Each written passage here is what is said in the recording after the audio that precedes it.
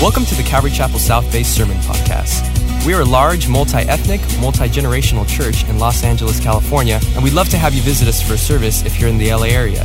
Visit ccsouthbay.org to learn more about us and to find out service times. If you have any questions, shoot us an email at hello@ccsouthbay.org. Enjoy today's sermon, and we hope to see you at church soon. Turn your Bibles tonight to Isaiah chapter 19. Isaiah 19 and the burden of Egypt. The burden of Egypt, as we've gone through these burdens that occupy 11 chapters here in this part of the book of Isaiah, almost all of this has a present fulfillment in the Assyrian invasion, and then a vast majority of it also has a future fulfillment, which will come in that time that we called the very last days, or the last day, or in the day of the Lord, the time of Jacob's trouble, the end of the age of grace, the end of the time of the Gentiles, these phrases that Scripture describes to us as the last days. And folks, the way things are going right now, these passages are important to us, because if we were ever to look at the world and say we could be on the verge of these very days, it would certainly be now. And so would you join me? We'll pray, and we're going to take chapter 19 in its entirety tonight as we study here in the book of Isaiah and continue our chapter and verse study through the Bible. Father, we thank you for what you are allowing us to do. And Lord, we didn't get great news this week. We admit that to you. And some of us are very disappointed, disillusioned maybe, but you are still the same yesterday, today, and forever. This did not take you by surprise. Things are different here in Los Angeles than they are in the rural parts of this state. And so we just ask for great patience for us as a church. Help us to minister where we can and as we can, which for now is primarily virtual. And pray that your people would still be engaged in the act of worship, still be engaged in the act of studying your Bible, still be engaged in personal discipleship, still be engaged in evangelism. Lord, we are still the church and we still have a purpose. As we study your word, bless us tonight. We pray in Jesus' name, amen. The late Dr. Wilbur Smith, who was the founder or one of the founders of Fuller Theological Seminary, but an expert on prophecy, he was one of the leading prophetic scholars of his time. He died in 1976. Declared that this particular chapter contains the most important prophetic utterance concerning Egypt in all of the Bible. And we find some incredible predictions first about the Nile River, and we'll begin there. And as we get to verse 24, we are going to have what to me tonight seems utterly impossible, and that is Israel, Egypt, and Assyria, which would be modern-day Syria, most of Turkey, part of northern Iraq, and even a portion of Iran and Kazakhstan would all be joined together as one, and better still, would be worshiping the Lord. And so when we get to that part, it's going to be kind of a hallelujah moment, looking forward into the future. And so as you begin to look at this passage, it begins by reminding us that someday God's grace is going to flow to these parts of the world which we could look at tonight and say there's not a lot of the grace of God that is visible in the primarily and predominantly Arab world that would be in those nations that we currently know as Egypt and Syria and Turkey and Iraq and part of the Saudi Empire. It is interesting. Notice how this begins, verse 1, the burden against Egypt. For behold, the Lord rides on a swift cloud and will come to Egypt, and the idols of Egypt will totter in his presence, and the heart of Egypt will melt in its midst. And I will set Egyptians against Egyptians. Everyone will fight his brother, and everyone against his neighbor, city against city, and kingdom against kingdom. And the spirit of Egypt will fail in its midst, and I will utterly destroy their counsel. They will consult with idols and charmers and mediums and sorcerers, and the Egyptians I will give into the hand of a cruel master. A fierce king will rule over them, says the Lord of hosts. And now I want you to notice verse 5, very specific what's being said here, and it would help if you could all read Hebrew, and so I'll give you a little bit of understanding of what it says there. The waters will fail from the sea, and it really is saying, and there will be a dam on the river far away. That would be an appropriate rendering of the original language here. There would be a dam. Now, bear in mind that dams during that time were certainly not damming the Nile River. The Nile River is the longest river in Africa.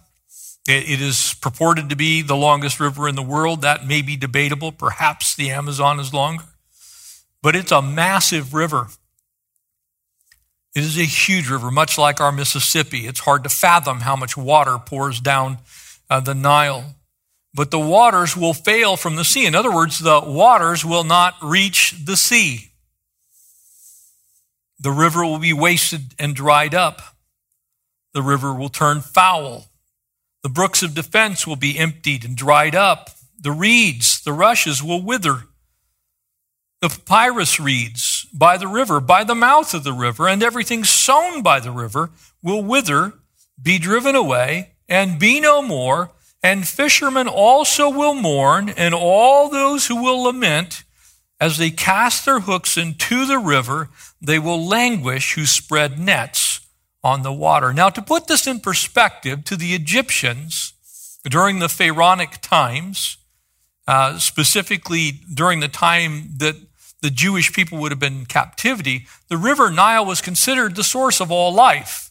It was literally worshiped, and it was the source of pretty much all things Egyptian.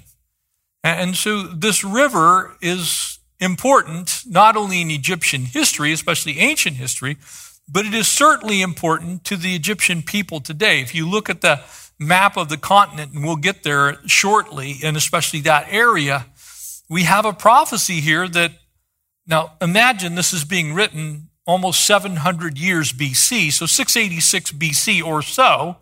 Isaiah the prophet receives a vision from the Lord, and he says there's going to be a dam on the Nile River.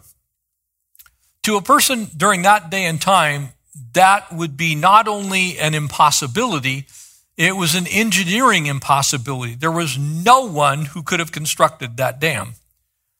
The amount of material that would need to be moved, and furthermore, you have to stop the flow of the Nile River and divert 100% of it.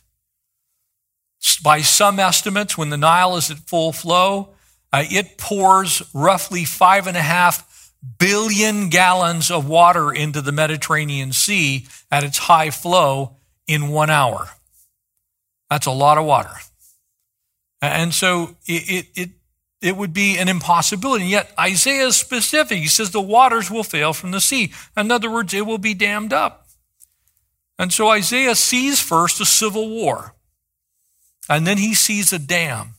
I believe that this dam is actually a prediction of the twin dams that are currently on the Nile River, the dams at Aswan, of which there is an old one and there is a newer one. In 1970, as the ecologists began to look at the way these dams were constructed and what they actually did, they got to this place of understanding exactly what Isaiah is seeing here, that this was going to be an ecological disaster. And so as they began to build these dams, one of the things that occurred, especially with the Aswan High Dam, but also the lower dam, which is the older of these two, if you happen to be watching on a device, and you can look at the pictures that I have here. In 1960, UNESCO surveys this area, and they recognize that there are 24 major archaeological sites having to do with the history of Egypt, specifically the history of the pharaohs. And so they would have to be moved to a much safer location, including these incredible statues that were built by Ramses II of himself and his bride Nefertiti, that stand over 100 feet tall, that once the lake that is going to be created by these dams fills it up, making a lake almost 400 miles long, by the way. These would all be underwater. It was going to bury the history of the Egyptian people. And so it created this incredible movement to do something about these major archaeological sites. And so they began to look at how to move some of these things, and in doing so, to try and put it into perspective, this satellite view that you have of that region of the world, as the Russians finally came in and gave enough money to complete the project, the lower dam is completed, and then the high dam is completed. And so the Nile River is effectively stopped for a period of time, exactly as Isaiah said. And so as you look at these, there are so many environmental problems that have happened that they're almost too many to name, including the ones that Isaiah sees here. The Nile River Delta, if you remember, for the Jewish people, they were sent to a land called Goshen, which means beautiful land or the best land. The Nile River Delta was at one point in time the most fertile spot in all of the Asiatic world. So if you're talking about the Middle East or North Africa, but just look at it in general, if you were looking around the Mediterranean, the most fertile soil was the Nile River Delta. The reason being is as the river flooded every year, as the water continued down that water course, it deposited silt. And so that silt would pan out into the river delta, and it was marvelous farmland. If you ladies who happen to love Egyptian cotton sheets, it comes from Egypt, and it specifically comes from the Nile River Delta. That's where it's grown. And so the ecological damage that happened is these soils now were no longer replenished every year. And in fact, the salinity rose in those soils because the Mediterranean, it being so low and so close to sea level, that the Mediterranean seawater began to seep underground and caused the entire Nile River Delta to become basically a salt desert. It's not completely so today, but nonetheless, it suffered a tremendous archaeological damage. The other thing that occurred is because of the flow of the Nile into the Mediterranean Sea, the most wonderful fishery in all of the Mediterranean was the mouth of the Nile River. So all of those fish that were in the Mediterranean Sea would come and feed at the mouth of the Nile. And so the Egyptians had this seemingly unlimited resource of fish. That dried up.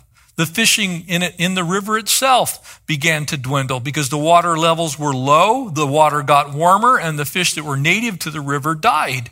And so as it stands today, this archaeological disaster created by the damming of the river there at Aswan created this situation to where the fishermen that lived along the banks of the Nile for more than 1,000 miles now only had one place that they could fish. Well, if you're a subsistence farmer and you live closer to the border of the Sudan or closer to the border of Libya or Chad, you ended up having no source of nutrition.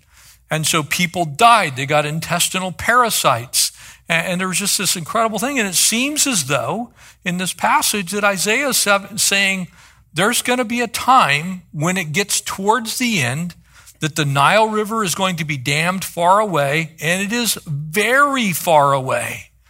As you look at the headwaters of the Nile River, they're nearly 4,000 miles from the Mediterranean Sea. And here's this Lake Nasser, that's been created. By the way, has some of the best big game fishing in the world in it because there are 2 species of tilapia and a couple of other non-native species that have now grown to gargantuan size, but there's no fishing for the people. And so as the civil war ensues during Isaiah's time, as the waterlogged soils in that region become unusable, as the salinity rises in the delta, it becomes unusable, as diseases like Bizarra and schistostomatosis, these parasites that are intestinal, begin to be very normal and still are normal in the region today, the loss of oxygen in the water and all the things that happen. Isaiah is basically saying, look, this is what's going to happen. And we look at that area of the world today, that is exactly what we see. We had the same exact problem, by the way, when the Colorado River was dammed. So if you go to Hoover Dam, Boulder Dam, whichever you remember it as, if you go to Hoover Dam, if you go to Lake Mead, outside of Las Vegas, and you see this incredible hydroelectric project, what you don't see is the ecological damage that was done to California in the Imperial Valley near El Centro. Being from San Diego, when we would drive that way, the amount of salinity in the desert soils out there looked like a salt desert. Well, it used to be lush and green and farmlands. And in fact, Mexico sued so that the United States would continue to release enough water to at least irrigate their crops in northern Mexico. And so Isaiah saw this and prophesied of it. It is a reality. You can go to that area of the world today, and as you look, this incredible temple, and one of the things that got moved, and if you get National Geographic magazine, you will have just seen an article on this particular monument, Abu Simbel, which would have been 180 feet, in essence, below the surface of the water. And so that if you looked at this on this picture that I'm showing you, what you see actually is an artificial mountain. It is a steel superstructure that's covered with concrete. They cut these giant statues into 130 some pieces, some of them weighing 25 tons or more, and then moved them here to save them. They had to do this to 26 of the 28 sites, and 2 of them, unfortunately, are under Lake Nasser. And so Egypt gets a preview, in essence, in these woes of things that would come as they sought to make allegiances and alliances with the world. Egypt made an alliance with China. Egypt made an alliance with Iran. Egypt made an alliance ultimately with Russia. They tried to get the United States to pay for those dams, and ultimately it worked out to their great disadvantage.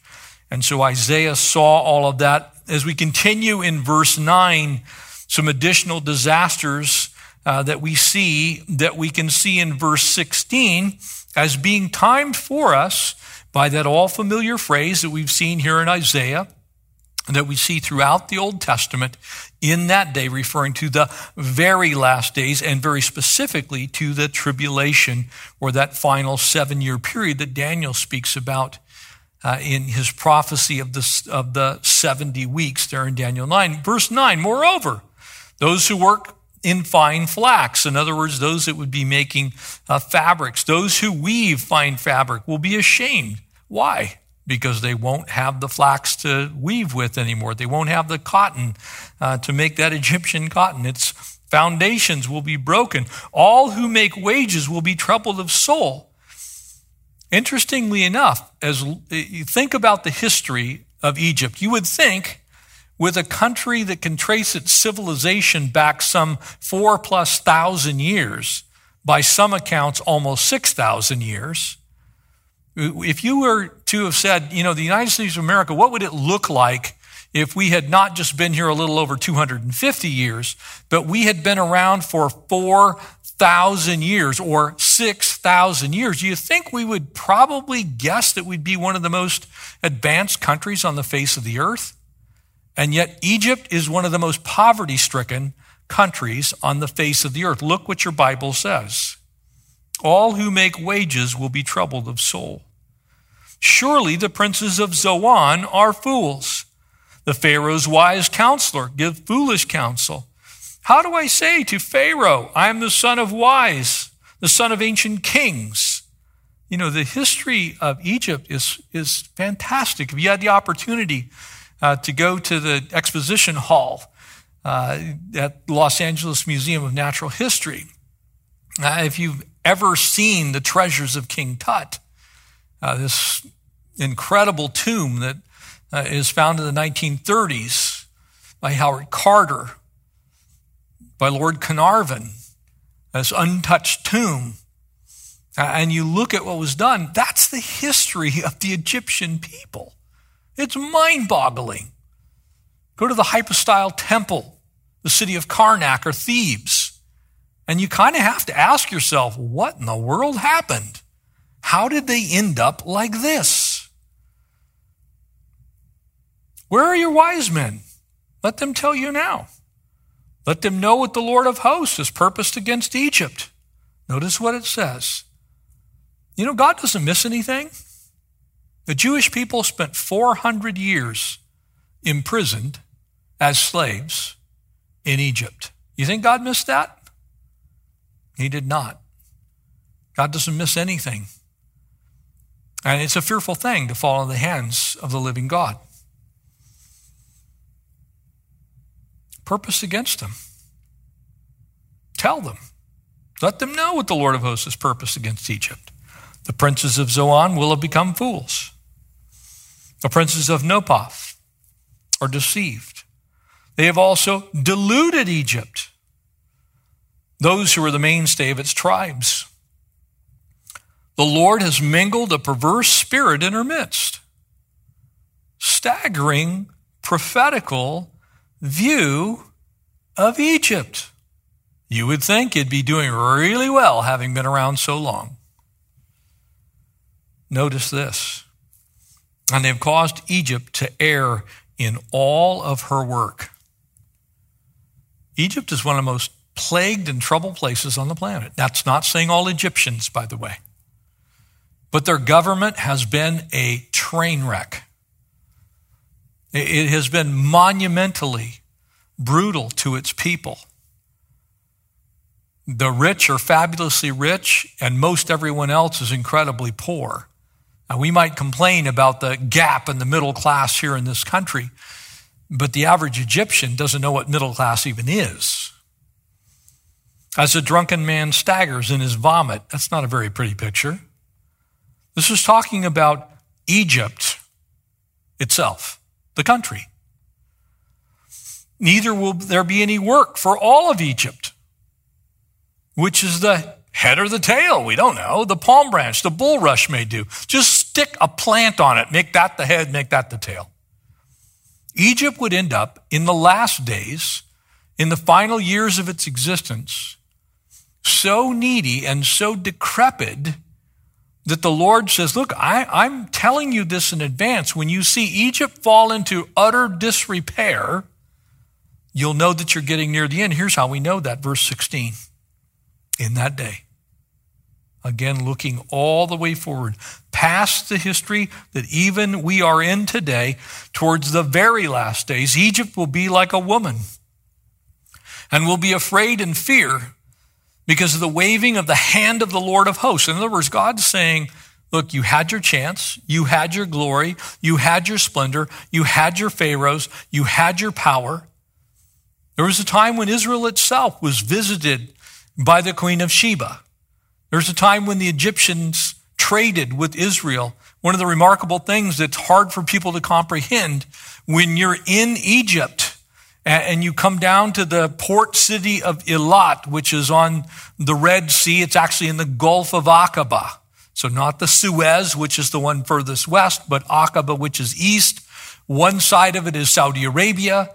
And at this very little corner where you have Eilat, you also have next to it, less than 10 miles away, Egypt on one side. You have Jordan just adjacent to it to the north. You have Saudi Arabia just adjacent to it to the south. They're literally surrounded by Egypt, Jordan, and Saudi Arabia. And the country of Israel at that point, where it meets the Jordanian border, is about 4 miles wide. And so Egypt had its time. It's a massive country. And there was a time when it had tremendous wealth and fabulous power. They ruled the world, but they do not rule the world anymore. They would like to, and they've attempted to, and they've especially attempted to attack the nation Israel. Notice what it says, a waving of the hand of the Lord. It's just like, nah, you can't go that way, which he waves over it. And the land of Judah, now get this, please mark this, underline it, and then let me share with you what I'm going to share with you next.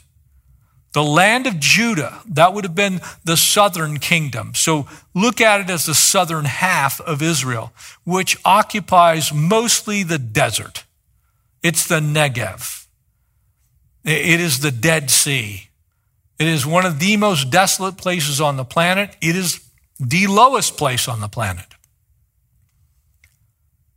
But there, interestingly enough, the Jewish people seem to have figured out a way to make billions mining all kinds of trace minerals that are needed for semiconductors. The Egyptians had it in their power for thousands of years and managed to do nothing with it. The hand of the Lord of hosts, which he is waving over at the land of Judah, will be a terror to Egypt. And everyone who makes mention of it will be afraid in himself because of the counsel of the Lord of hosts, which he has determined against it. In other words, the Lord said, I am going to protect Judah. I'm going to protect what we would call modern day Israel. And I'm going to wave my hand over what was the most formidable military power and kingdom in the world, Egypt. And I'm going to tell you that Egypt will bow to Israel. Now let's look at a little bit of the history of the Jewish people when they came back into the land on May 14th, 15th of 1948. Immediately, they were attacked by all of their Arab nations that surround them. Their neighbors, Lebanon, Syria, Jordan, so it was known Transjordan for a time. The Saudis kind of, sort of tried to stay out of it. But Egypt was a huge force. Had at the time the largest air force, the largest navy, and the largest standing army in the Middle East. What happened? They got slaughtered. They lost virtually every piece of armor they owned. Their airplanes were blown up on the ground. They attempted again in the 1950s and 60s what was known then as the reprisal operations, where Egypt would make incursions. They would fight over the then proposed Suez Canal, and they would launch attack after attack after attack. They lost every one of those. Then in 1956, as the Suez Canal is being completed, it's operational. They want complete control over it, and they decide they're going to take the land on the other side of the canal, and they're going to attack Israel. They lose that war. Then comes 1967. Once again, all of the neighbors that surround Israel decide to attack Israel. This little tiny nation that's not as big as Delaware, that at the time only had 3 million people in totality in it, that its army is made up of its citizens, ill-equipped, completely outnumbered, completely outgunned. 1967, had the Israelis not given back the Temple Mount, had not given back the Golan Heights, had not given back the city of Damascus, which they reached the outskirts of, then Israel would have been roughly 5 to 10 times the size it is today if they had kept all that land. But to make peace, they pushed back the Egyptians, the Syrians, the Jordanians, and the Russians who were backing them. God's word says, I will wave my hand over them, and they will be defeated. Egypt should have alone, just by sheer military might, won the 1967 war. And instead, once again, soundly defeated. 1967 to 70, the War of Attrition, same exact thing. And really finally, the major battle in 1973, the Yom Kippur War, Egypt again joins in, and again, Egypt is defeated.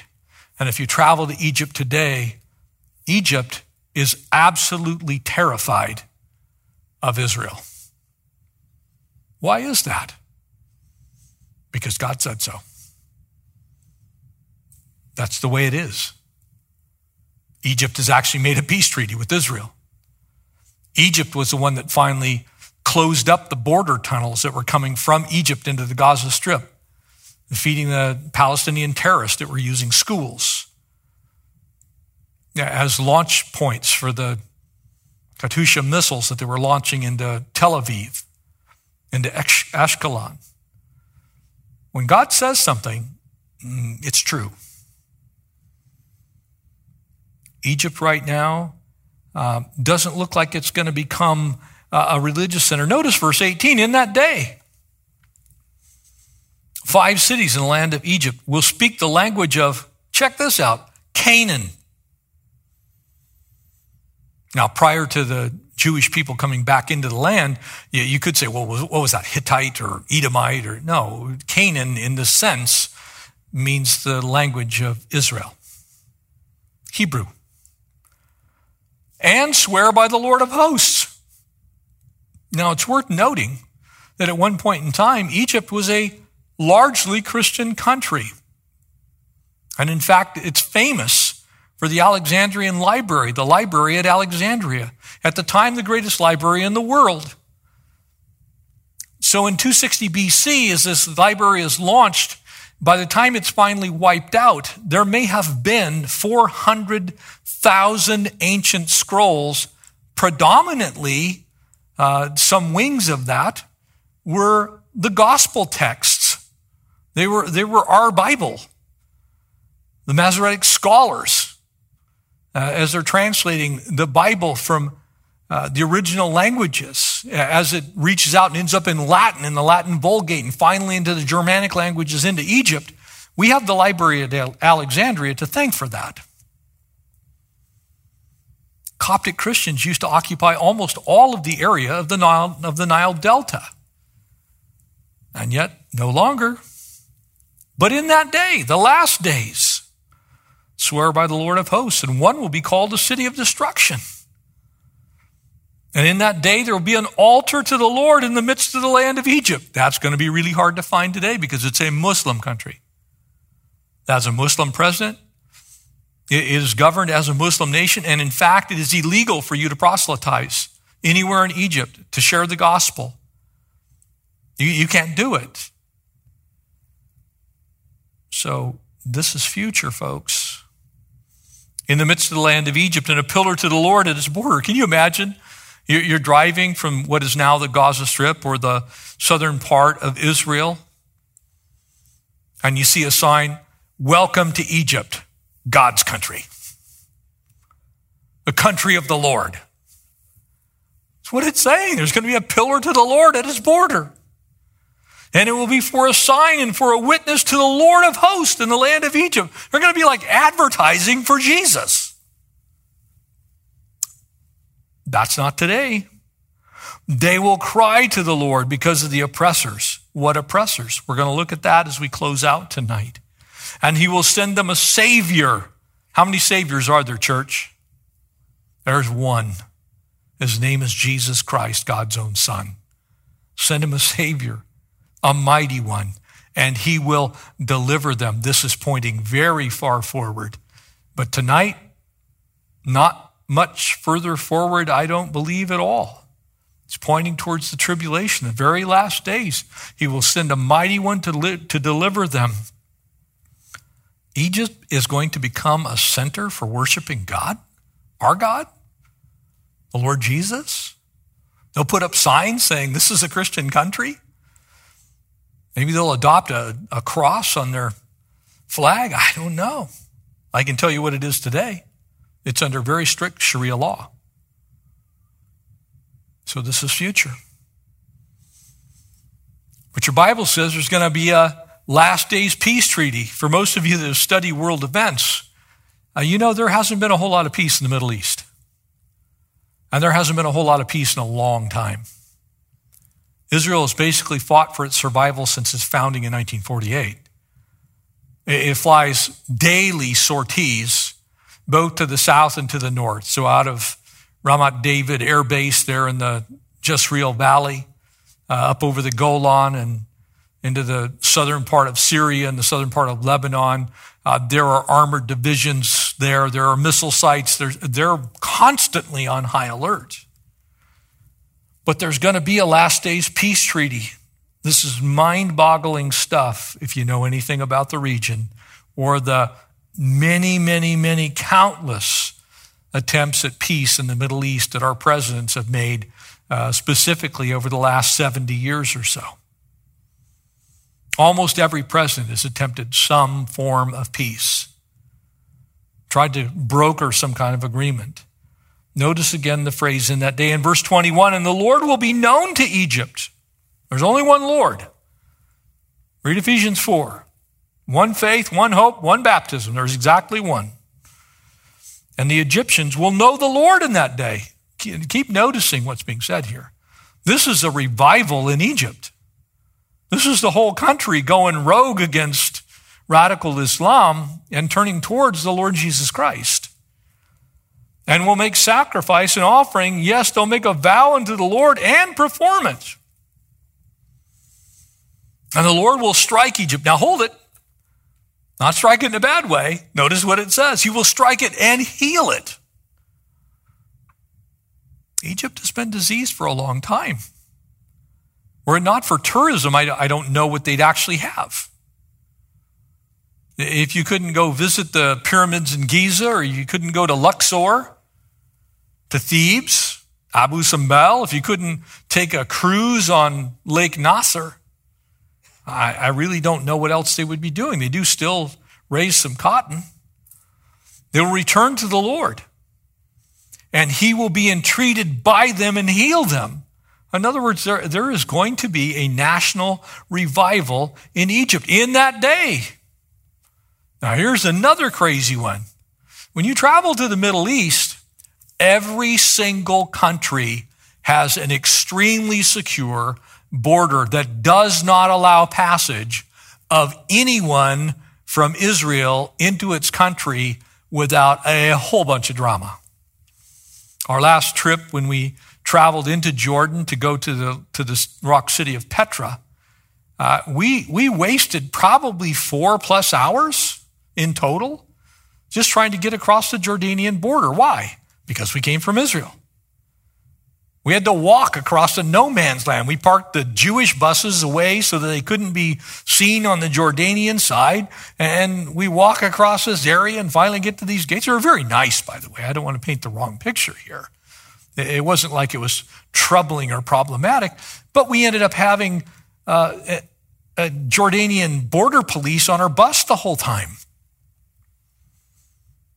Strange. There will be a highway from Egypt to Assyria. That would be a highway from Egypt, which is south of Israel, all the way through modern-day Jordan, all the way through modern-day Syria, into modern-day Turkey. That would be a very, very, very long highway. And right now, that highway does not exist. There are roads, but there's no highway. And the Assyrian will come to Egypt, and the Egyptian to Assyria, and the Egyptians will serve the Assyrians. Strangely enough, the Egyptian people still kind of have that pharaonic understanding of the world.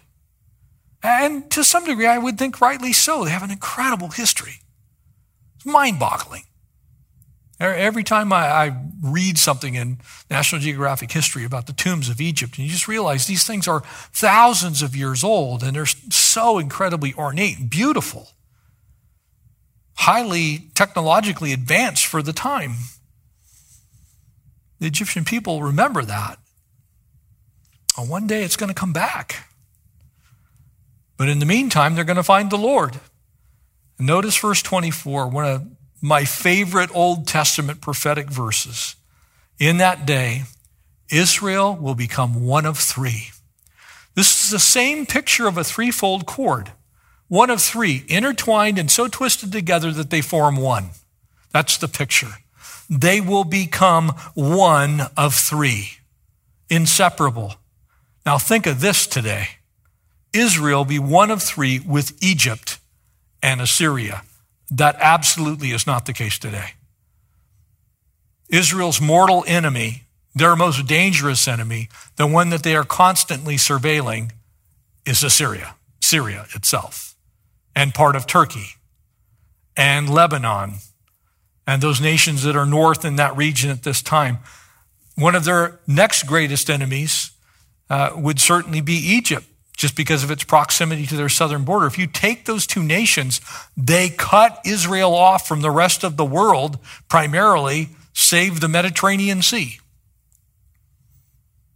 If Jordan joined in with that group, they would be completely surrounded.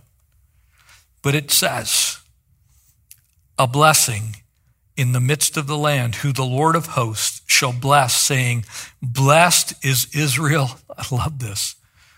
Blessed is Israel, my people, and Assyria, the work of my hands. In other words, there's a future Church, there's a future for these Arab nations that have been deceived, who follow after a false god to this day, who believe that somehow that Allah will see their martyrdom and recognize that they're deserving of paradise.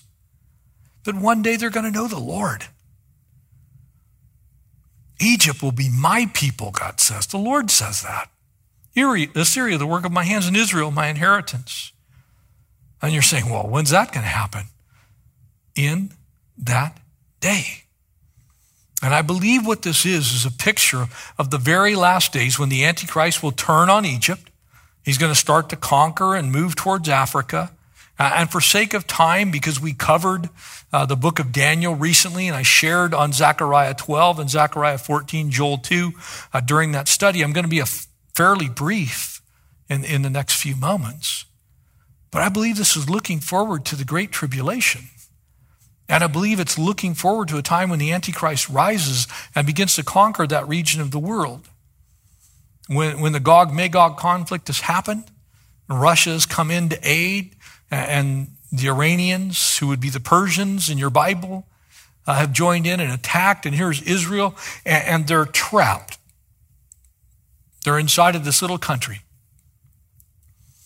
And it appears as though the ones that will actually come to rescue them will be aided by the Lord, and it will be their former mortal enemies. Because they're going to see the Antichrist for who he is. You see, the Antichrist, when he finally comes, and again, this is the battle of Armageddon, and as you think about it, it is extremely in-depth, and again, I'll not cover everything tonight. We did that in the book of Revelation, and as I said, we just finished this in Daniel chapter 11. But as you think on this great battle that will one day take place, the battle gets its name there from Revelation chapter 16, verses 14 to 16. But as you look at Armageddon, this place that's on the spur of Mount Carmel that overlooks the Jezreel Valley, there's a couple of things you need to remember about that time. The Bible says that actually that final part of that battle is going to take place right outside of Jerusalem. Zechariah chapter 12 says that Jehoshaphat is the place, the valley of decision, where God will, in essence, in Christ Jesus will come back and simply win this battle on his own. And God intends to bring all these nations together and save them. You see, sometimes people look at the prophetic word of God and they say it's kind of gloomy. It doesn't offer much of a future. But in the destruction of the tribulation is also hope. Because God's not simply saying, I'm going to kill everybody. He's saying, I'm going to make it impossible for you to not choose. You're going to have a choice. You're going to have a choice, the mark of the beast, and be able to buy and sell, or lose your life and find it in Christ. Can I tell you that's what we have to do today? He who seeks to gain his life will lose it, but he who seeks to lose it for my sake shall find it, Jesus said. Life has always been found in finding Christ. And so this preview of this battle, and again, it's just over and over again, Zechariah chapter 12, in that day, on that day, the leaders of Judah will be this incredible force. The land of Judah will once again be set out as its rightful throne of the King David. And Jesus will one day sit on that throne on a temple that isn't there yet. I'm kind of excited, church. As I started thinking about this today, people have asked me, and feel free next Thursday, call in with that question. Do you think that, the end is tomorrow? Do you think the Antichrist is already on the earth? If you have those questions, ask him. Be delighted to address that during Ask the Pastor. But I know what your Bible says. It says in that day that the Lord will go out and fight against the nations of the earth because they will have come against Israel. And as the times grow closer to the end, you can expect to see Israel isolated. You can expect to see the world hate them more and more. You can expect to see them rise and the nations around them descend. And again, when I say that, The Bible says it. I don't say it. And it certainly isn't true about every single person who lives in Jordan, nor every single person who lives in Israel. They're not all going to be good. It won't be every Syrian's going to be bad. It won't be every person who's in Lebanon. Lebanon used to also be a Christian nation. There were Phoenician Christians, just like there were Coptic Christians in Egypt. But the Lord's going to sort all that stuff out, all those things that you've been worried about. What does God do with all those Bedouins? The gospel's going to be preached to them. What does he do with those people who right now live in nations that have Sharia law where the gospel is? If the gospel is completely hindered because of Sharia law, then God is not God. He's not able. He's got to have a plan. And I can't tell you whether it's one at a time coming, somebody walking across the street and, hey, can I tell you about Jesus? Whether the Holy Spirit reveals the Savior to them individually, which happens frequently in that part of the world, I will tell you, because I bumped into those people who did not have the gospel shared with them in a tract. They came to know Christ by simply receiving a vision from the Lord. They knew they needed to grab a Bible, and they opened it up. It's like, I need to know Jesus. You see, there will be a king of the north. The false prophet and the Antichrist will join together. They will rebuild that temple. The revived Roman Empire will raise up. But all I know is what my Bible says regarding these nations that right now are Israel's mortal enemy. My Bible says one day Israel and Assyria, Syria and Turkey, parts of Lebanon and Egypt are going to be a threefold cord in the Lord. I can't wait. That's kind of exciting to me. It's like, Lord, you got to be working those things out right now. You see, though the battle of Armageddon, this preview of it that's found here, that looks forward to Joel chapter 2 being fulfilled. This army, this forces are beyond number, mighty. The day of the Lord, he says, will be great, Joel tells us. Maybe these things like this pandemic are setting us up for that time. I'm not telling you, I heard from the Lord that Jesus is going to blow the trumpet before I get out of the facility tonight, but it's a whole lot closer than it was when I was a child. And so keep your eyes on Jesus. You see, because I was born when the Suez Canal was being dug. I was born before the dams were built on the Nile River. I was alive when those things were taking place. I was born just after Israel became a nation. All these things have happened in my lifetime. We're close. So I pray you're close to the Lord, because Israel one day will become Christian. Egypt one day will become Christian. Assyria one day will become Christian, saved. They'll know the Savior. And I pray that you know the Savior too. And we have pastors online that can pray with you. If you don't know him, we want to share the gospel with you and send you some materials. So click on that little box on the screen. Send us an email. Just let us know that you want to know the Lord, and we'll make contact and make sure that you're offered that opportunity. But it's really simple. Just confess you're a sinner. Recognize that Jesus came and died for your sins, paying the price for those sins. And if you'll believe in him, you'll be saved. That simple gospel message still works. And so I pray you find the King. In Jesus' name, amen. Let's pray. Father, thank you for this time in your word. And Lord, though maybe some tonight are struggling with some disappointment over these regulations and laws that have been passed and things that we're forced to deal with in this time, Lord, it'll be short. Compared to eternity, it will be minuscule.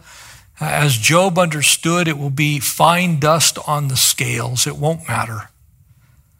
And so, Lord, would you just give us great strength, give us encouragement, speak into our hearts the beauty of your plan for us. Keep us, Lord, in this time of isolation from people we'd love to see. Keep us busy about your business.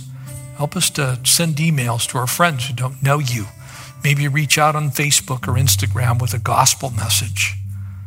Talk to people about you, Lord, in virtual ways, because the Spirit is able to save to the uttermost all who cry upon the name of the Lord. And so we love you. We praise you. Thank you for telling us about the future in advance. Lord, more than 2,500 years in advance, you predicted these things. And so, Lord, we bless you. We draw strength from your word. In Jesus' name, amen. Thanks for listening, and we hope you were encouraged by today's message. If you have any questions or just want to check us out, make sure to visit us at ccsouthbay.org. God bless you guys, and we'll see you next week.